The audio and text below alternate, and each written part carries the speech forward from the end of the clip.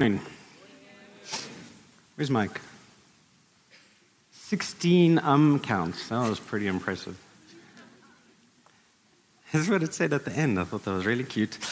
Good morning, New Creation. It's so good to be with you guys. I'm amazed every time I come here to see how the church is developing and growing, and it intends to be this high up. This is new. I suppose it's so that you can all see me. All right. Like Paul said, I've been in Switzerland for almost a year.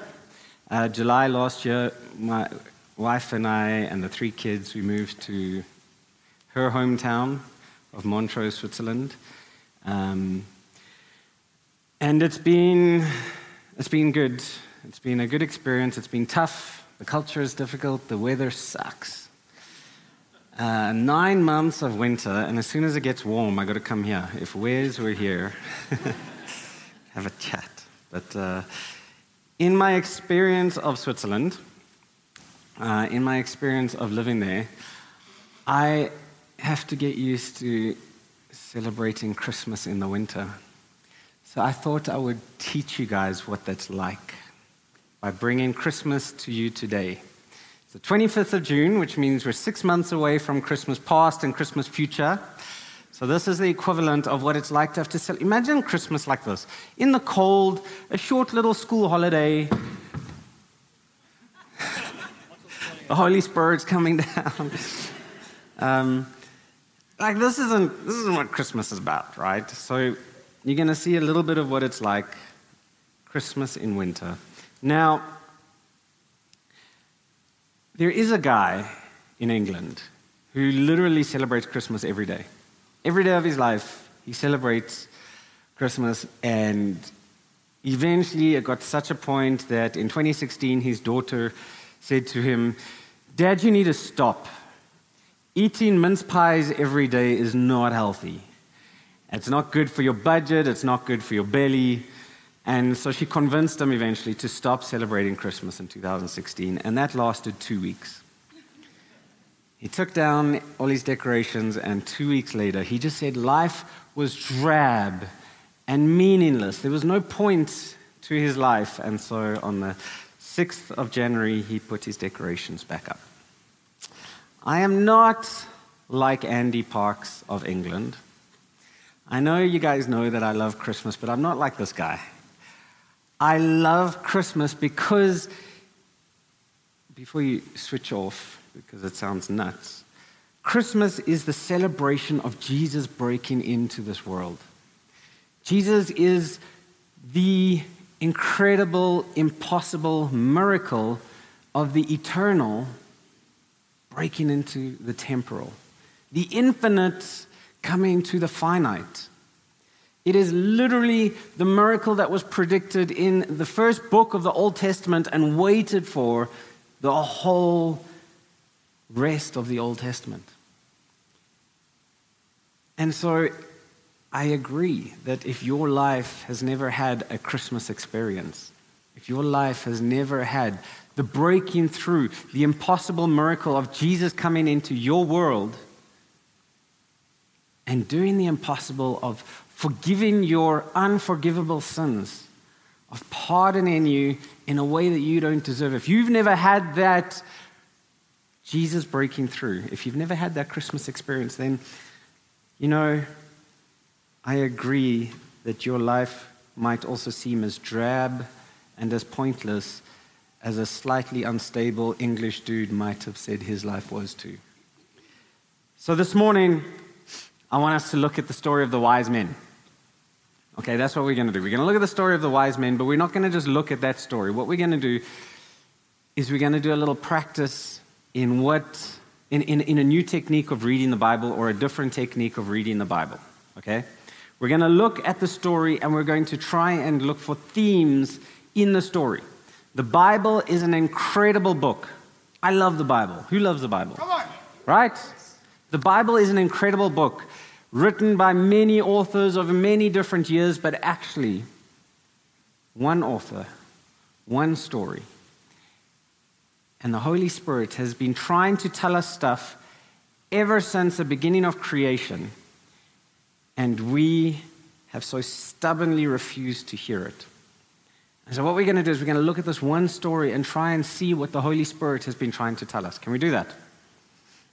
Are you guys okay, even if it's a Christmas story? Right. Okay. The visit to the wise men.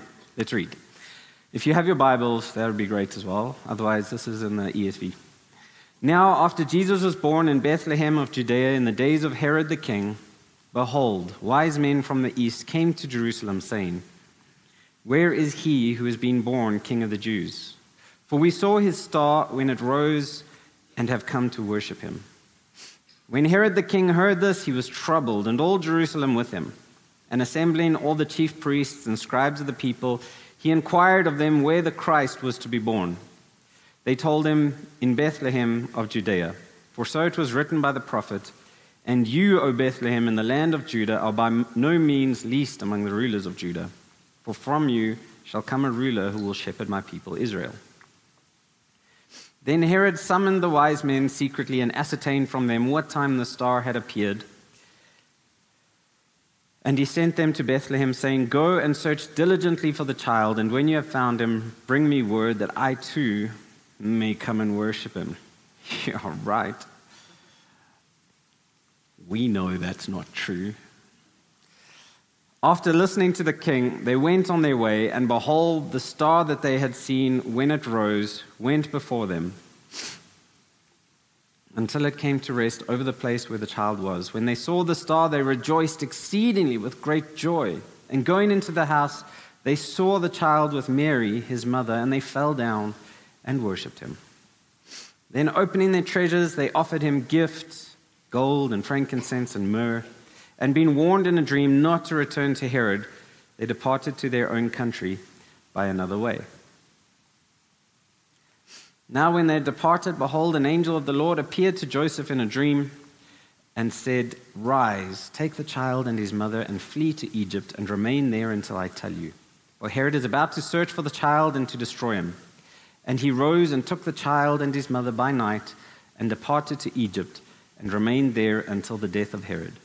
This was to fulfill what the Lord had spoken by the prophet, "Out of Egypt I called my son."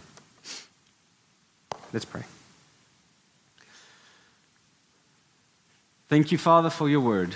Thank you that your word is alive and it's powerful and it always achieves what it was set out to achieve.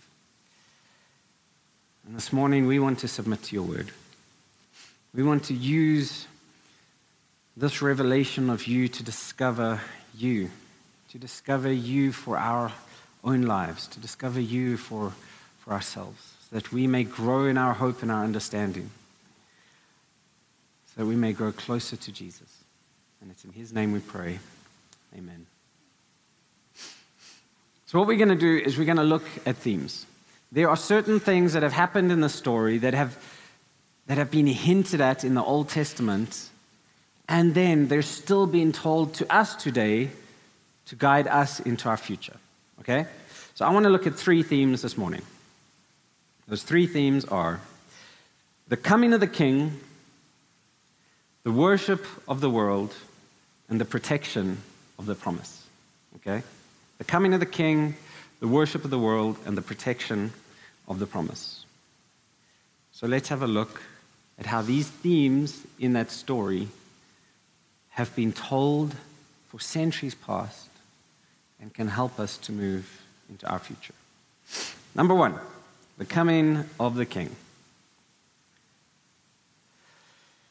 In Genesis 3, verse 15, if we go all the way back, looking at the coming of this King, the coming of this Savior, we read this verse, "I will put enmity between you and the woman, and between your offspring and her offspring. He shall bruise your head, and you shall bruise your heel." Right there in the first book of the Bible, we already see this idea that there's someone that's going to come. See, this verse is actually called the proto-evangelium. There's a mouthful. The proto-evangelium, because it's the first time in the Bible that the gospel is prophesied. It's God saying that the serpent, who Jesus' disciples later on, they understood that this serpent represents Satan. The serpent will receive a fatal blow. He will bruise your head. That is a fatal blow. And Satan will bruise the offspring of Eve's heel. So that is not a fatal blow, but that is still signs of a battle, even though it seems to be pretty one-sided. Now, this is a prophecy that comes from God himself. This is God speaking. And in this prophecy, God says he will bruise your head. That he is a representation of a person. A person is coming. The offspring of this woman, Eve. So someone is coming that's going to destroy evil. Someone is coming that's going to destroy all evil in the world. And so when God said that, all of creation pricked up their ears, opened their eyes, and they were all like, who's coming? Where is he? Satan himself was like, okay, we're going to put an end to that idea. But everyone lifted their eyes and began to look for the signs of Christmas. Who is this Messiah going to be? Was it going to be Cain or Abel? She had her first offspring, Eve, and Satan put a stop to that immediately. Cain killed Abel, and sin entered the world in a very gruesome way. But then Eve had a third son, Seth. Was he going to be the Messiah? Was he going to be the one to destroy evil? We don't know very much about Seth, so probably wasn't him. So what's happening with this prophecy? Because Eve, as far as we know, didn't have any other children. So Satan began to corrupt the world more and more, but it became clear that the prophecy was about her offspring, about her lineage, her heritage. So now evil had to work hard to make sure it didn't see the light of day. And corruption covered the earth. And God stepped in to protect and ensure his promise would come true. So he protected his people through Noah. Was Noah the fulfillment of this promise, of this prophecy? Well, no, because the prophecy is about the destruction of evil, whereas Noah was the protection of the uncorrupted. It wasn't the destruction of evil, but the protection of the uncorrupted. So God renewed a new covenant with Noah. He said, I'm going to be committed to the good of those I've created. Yes, there is going to always be evil in the world, but I'm never ever going to use death of those people to deal with that corruption. That's no longer going to be how I deal with it. And so God introduces this idea of sin being dealt with by him. Because the easiest way to get rid of evil and sin in the world is what? Just get rid of people. You get rid of all people and sin and evil is gone. That's what Hollywood has been telling us for years. And God said to Noah, that's not what I'm going to do. And so we have the route paved for us that the solution may be founded in God himself. So God develops the terms of a relationship with people through Abraham. He calls Abraham to leave his hometown and gives him a promise of a child. The promised child is going to come, and Abraham waits for the promised child until he's 100 years old. 100 years old, and his wife is 90. And then the child is born. Could this child be the fulfillment of the prophecy? The eradication of sin and finally blessing to all mankind? God renews this blessing with Abraham because Abraham refuses to put his faith in his own works, but to keep his faith only in God. Is this a sign of things to come as well? Is God trying to teach us something? Abraham's child of promise is born, but ultimately he's not the Messiah. But God renews his promise with him, with Isaac, that all nations are going to be blessed through him. And so it continues with Jacob, who becomes Israel, and his 12 sons and the establishment of the people of God.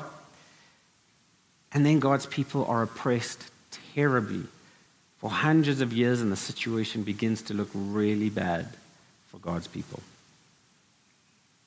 But then a baby is born that gets the attention of the whole spiritual world. And so Pharaoh decrees that all babies should be murdered. Let's just put an end to this lineage once and for all so that the seed of Eve can be done with. But Moses' mom sees how significant this baby is and protects him. And God leads Moses to Pharaoh's daughter who sees the same thing, and God's protection carries on. So is this Moses, that child of promise? Well, Moses doesn't hide the fact that he sins repeatedly. He is weak as a leader and as a follower. And so we begin to see these patterns in the Bible developing. A baby born in turmoil, supernaturally protected from the destruction of the enemy, and saving God's people from oppression. Is this a pattern of things that we can look forward to? God's people continue to develop, and David is born, a man after God's own heart, a great king. Is he the Messiah? Well, no. Again, he turns from obedience to God, to his own ways, and God has to discipline him. But David gets given another renewal of this promise.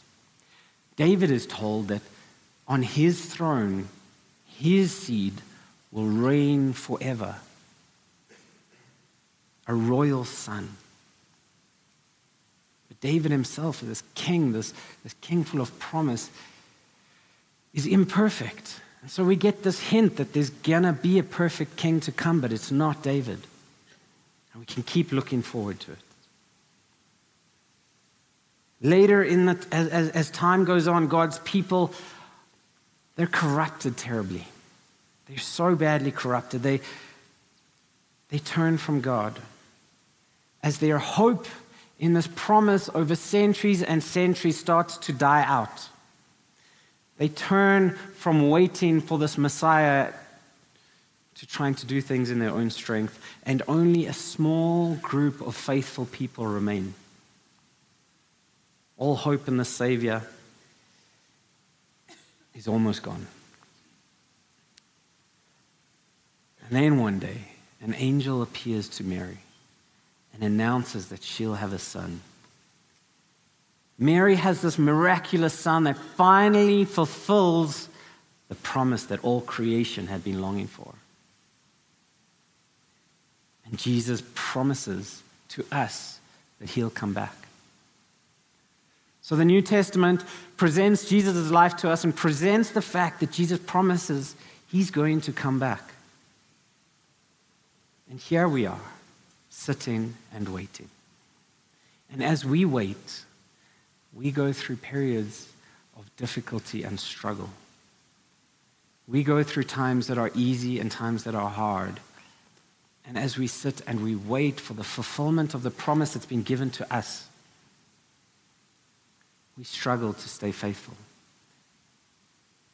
And so many people give up on the hope that Jesus is coming back. Many people give up on the hope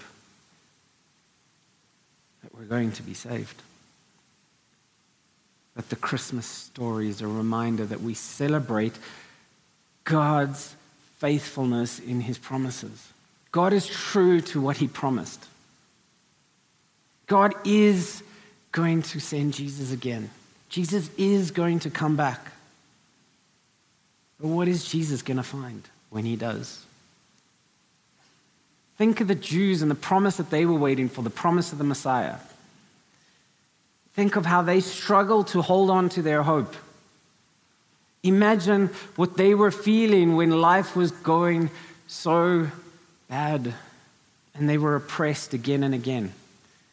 Think of how hard it was for them to hold on to the hope of this prophecy of the Messiah. It's so relatable.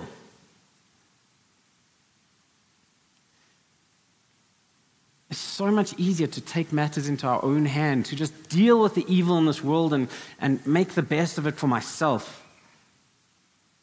It's so much easier than waiting for this idealistic promise to be fulfilled, because it is taking long.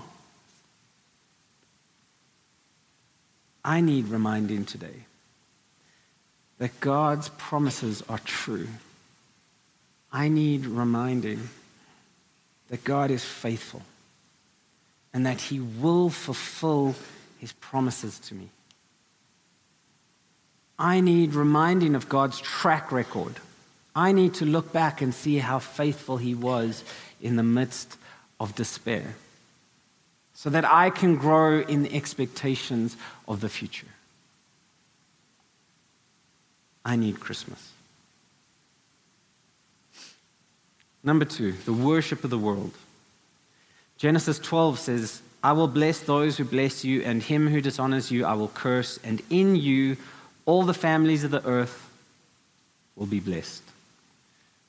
You see how the Magi come from the east? They come to worship this king, this promised Messiah. They weren't Jewish people coming to worship Jesus.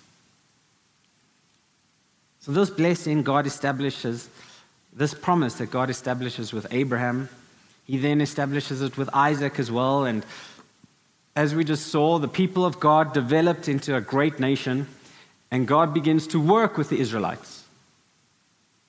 Well, what's that about? He says, I'm going to bless all people in the world, all nations of the earth, and then he only works with the Israelites. What's going on here? Why is there this prophecy for the whole world, and then God only works with the Israelites in the Old Testament? Is God exclusive? This is a very difficult question to deal with because it's pretty emotionally charged when you consider the idea that God chose only these people and everyone else he just doomed to judgment. That's a difficult idea to accept. But is that the God that the Old Testament presents to us? I don't think so. And I want to look at a few passages. Firstly, we have this verse here. And in this verse here, we can see God's desire that the whole earth be blessed. Okay? Then Genesis 15, verse 16 is a very interesting verse. It says, they'll come back in the 4th generation, for the iniquity of the Amorites is not yet complete. Here God is explaining to Abraham why his offspring are going to be oppressed for hundreds of years, and then they're going to be brought into the promised land.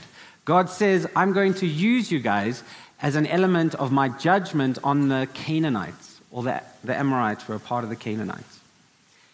Why? Because the iniquity of the Amorites is not yet complete. What's he saying there? He's saying, I'm going to wait a little bit longer. They are evil, they deserve judgment, but I'm going to be a little bit more patient. I'm going to look for any excuse to forgive them. I'm going to look for any excuse for these Canaanites to turn back to me. And so let's just wait a bit longer. This is a God who is patient. Today we know, unfortunately, that didn't happen, and the Canaanites were destroyed by the Israelites. But it shows us a glimpse of God's heart for the nations. It shows us a glimpse of who God is. He wants to give people a chance to repent. So did any outsider ever join into the people of God? Well, of course, the Old Testament is full of stories of non-Jewish people joining the people of God. It's a part of the theme, what we're looking at. Otherwise, my sermon wouldn't be so impressive right now. Let's have a look. In Exodus, we have this interesting verse where it says, a mixed multitude went up with the Israelites as they left Egypt. So a bunch of Egyptians saw what God did through the plagues, and they repented and joined God's people. They were even there in the giving of the law. These non-Jewish people, these non-chosen people joined God's people. There's also the repentance of the Ninevites. The Ninevites that Jonah even tried to keep from God's grace, but he failed. And God's grace seems to have fallen on the Ninevites. Their repentance seems complete. We also have individual stories like Rahab and her family, or the Moabitess Ruth, who turned to God. Over and over again, we see people coming from the outside into the fold of God. And so we're presented with a God who desires and wants the whole world to get to know him and to love him.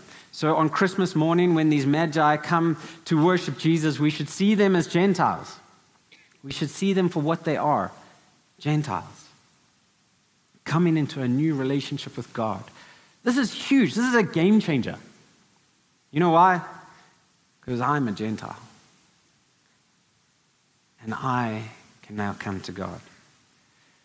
So for the Jews, the Magi's coming to worship Jesus was a sign of things to come, a sign of the fact that God was accelerating his salvation.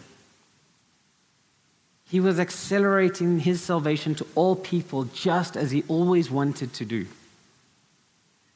Paul understood this as he wrote in his letter to Timothy that God is not willing that any should perish.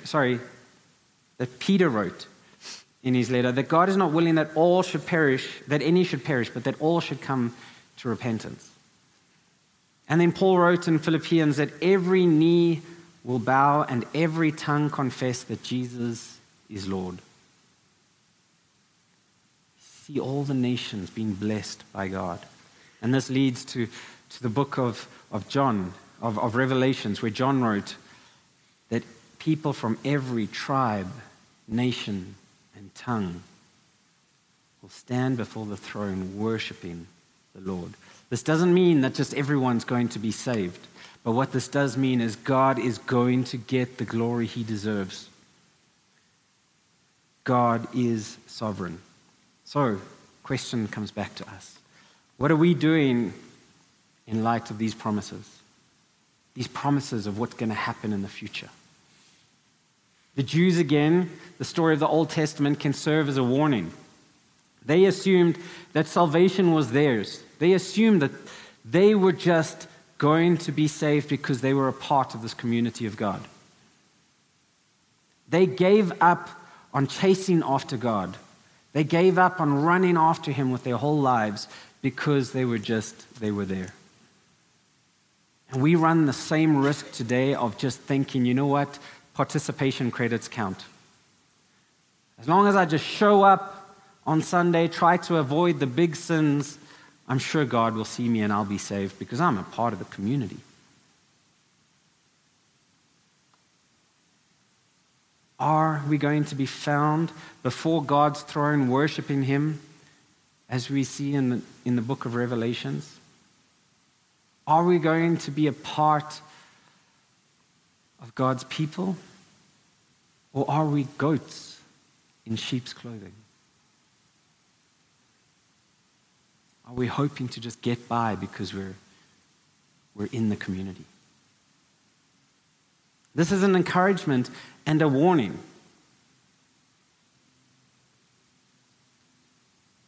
Be a part of the people of God, not just the culture. Okay? Chase after God's grace with everything you have. Chase after him with your whole life. Or risk being like the Jewish people who gave up their salvation to just hold on to their community. And finally, the protection of the promise. In Genesis 3, it also says, the Lord God made for Adam and for his wife garments of skins and clothed them. So like I said, the prophecy of Christmas meant that God needed to protect his promise. He needed to protect Eve's lineage. But this was God's work and God's alone. In his own sovereignty, he has maintained his promise. He has ensured his promise from generation to generation, beginning with Adam and Eve themselves. How so? After the sin in the garden, Adam and Eve should have been destroyed. A sin against an eternal being required an eternal punishment, and the only eternal thing that existed there was life. Which means the only punishment possible was the taking of life. Charles Spurgeon said, Adam deserved death for his sin, but God in his boundless mercy spared his life. It was a demonstration of God's love and willingness to provide a way of salvation for humanity. Spurgeon is talking about God's initiation of salvation. Spurgeon is talking about how it's God who provides who provides the payment. For God to be faithful to his justice, he required penalty payment for sin. But all we see is that God covered Adam and Eve with garments of skin. The question is, whose skin? Whose skin did he use? God provided the sacrifice required for sin. There was death. The first recorded death in biblical history. Sacrifice of an animal to literally cover Adam and Eve because of their sin. When the Bible says Adam and Eve were aware of their nakedness, what it's saying is they were aware of the guilt that they were carrying. And God covers it with a sacrifice. So Satan steps up his efforts to wipe out Eve's lineage. He's in self-preservation mode. And God rescues Noah from judgment in the flood. And then he demonstrates his protection to Abraham through his preservation of Isaac. You see, when God says to Abraham, sacrifice Isaac, it makes total sense to Abraham because that's what gods did. They asked you to sacrifice your son. And so Abraham goes to sacrifice his son, and God protects Isaac and says, I'm not that type of God. I take care of my people. He saves Moses' life, as we saw earlier, when Satan was working through Pharaoh. All the while, the biblical narrative is hinting at the birth of a baby boy under the protection of God. And so when the Magi unwittingly reveal the birth of this Messiah to King Herod, the enemy tries one more time. And he tries to wipe out all the baby boys. God steps in and preserves the promise. There is a clear, divine, spiritual battle going on for our salvation. And it's one which we are often blissfully unaware of, happily ignorant of what's going on. But it's happening. And God is not about to let us down. He's not about to turn his back on his promises. God is going to protect us. Amen. This is why Peter could write, Blessed be the God and Father of our Lord Jesus Christ. According to his great mercy, he has caused us to be born again to a living hope through the resurrection of Jesus Christ from the dead, to an inheritance that is imperishable, undefiled, and unfading, kept in heaven for you, who by God's power are being guarded through faith for salvation ready to be revealed in the last time. There is a future promise for us, our guaranteed salvation. It's not through our own efforts, it's God who is protecting that promise. God has always protected his promises on his terms, in his effort, his work. Our sin and our failures are called back to Adam's sin. We go back to what Adam did. You see, when Adam was told that he could be like God by eating from the fruit, Adam thought, this is a good idea. I'm going to take what only God deserves. I'm going to take the place that only God deserves. And when we sin, we're doing the same thing. We're saying, yes, I know God deserves my whole life, but I'm getting tired of waiting, so I'm going to choose things and do things that I know should be reserved only for God. I'm going to take God out of my life because I'm going to take control from now on. We claim that we can fill the space that God deserves with something else.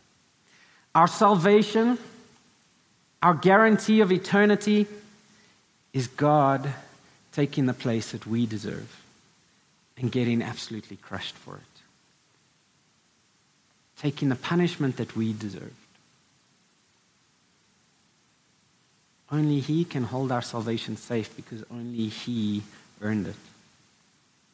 Now again, we have to internalize it ourselves because the risk is that we're going to get tired. That we're going to get tired of holding on to faith in this world that is not supporting us.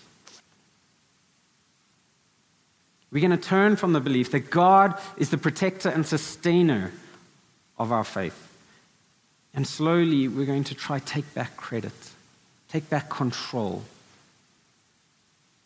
We're sinners. We have a nature that so desperately wants to prove how important we are to those around us. I want to prove how important I am. I want to just earn a little bit more money, be a little bit richer, then people will know that I'm important. I want to be a little bit more popular, then people will understand that I'm significant. I want to be liked a little bit more. I want to be more intelligent. Then I will know that I am important. But God has shown us and promised us over and over of a guaranteed eternal love. You're important to God. That's why he sent his son to die on a cross. And that importance, that significance in your life is guaranteed for eternity. We will find this and so much more as we find rest in God's promises. So this morning we've looked at how the Bible was written very intentionally to display God's nature, to display his character, to display his faithfulness to us. We've seen his works in the past and his promises for the future. Jesus will come back, and all people will recognize him as Lord. And we will be included in his people through our baptism, through our confession of faith. And so we submit to God and accept Christmas. We accept the work of his son on the cross.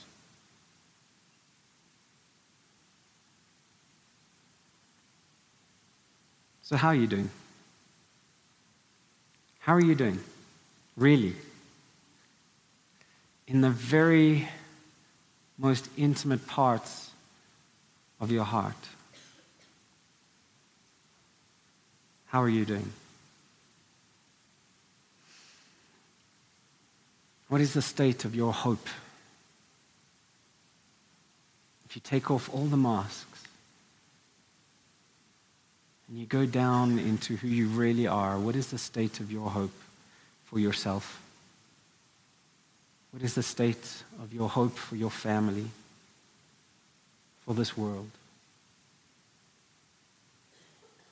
How are you doing? Would you say that you're alive? Would you say that you're growing in your faith, you're growing in your intimacy with Jesus? Your love for others? How are you doing deep down where it really counts? If you're aggressively honest with yourself and with God, what is the state of your soul? See, because the gospel message is a message for the sick. I know I'm sick. I know I need Jesus desperately. My relationship with God needs reconciliation, and my own nature fights so hard against that. There are days when I'm so tempted with the idea of suppressing hope, of giving up on hope. There are days when I even want to give up hope in my faith because of how terrible I am as a follower of Jesus.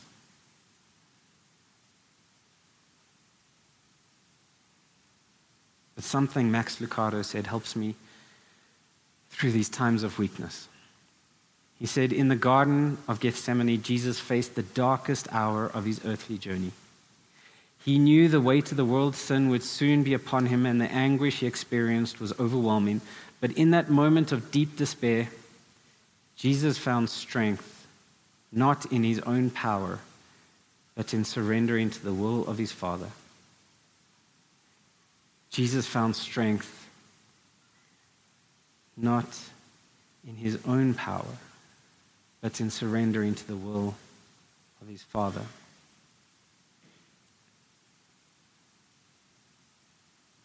Let us allow Christmas to explode abruptly, rudely, unexpectedly into our lives.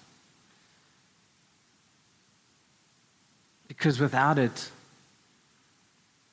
our lives are drab and pointless, without meaning. And I know that there are people here this morning who need a Christmas miracle. And the good news is you don't have to wait for December. The story of the Bible is that God has been desperately trying to get hold of you from the beginning to today.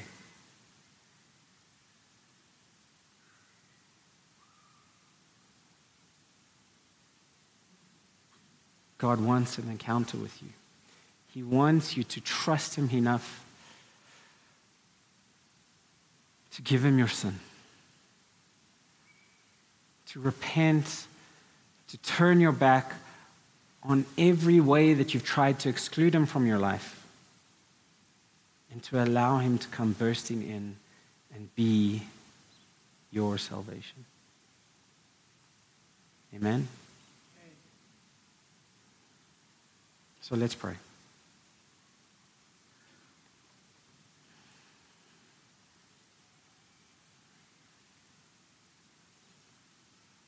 Again, Father, we thank you for your revealed word.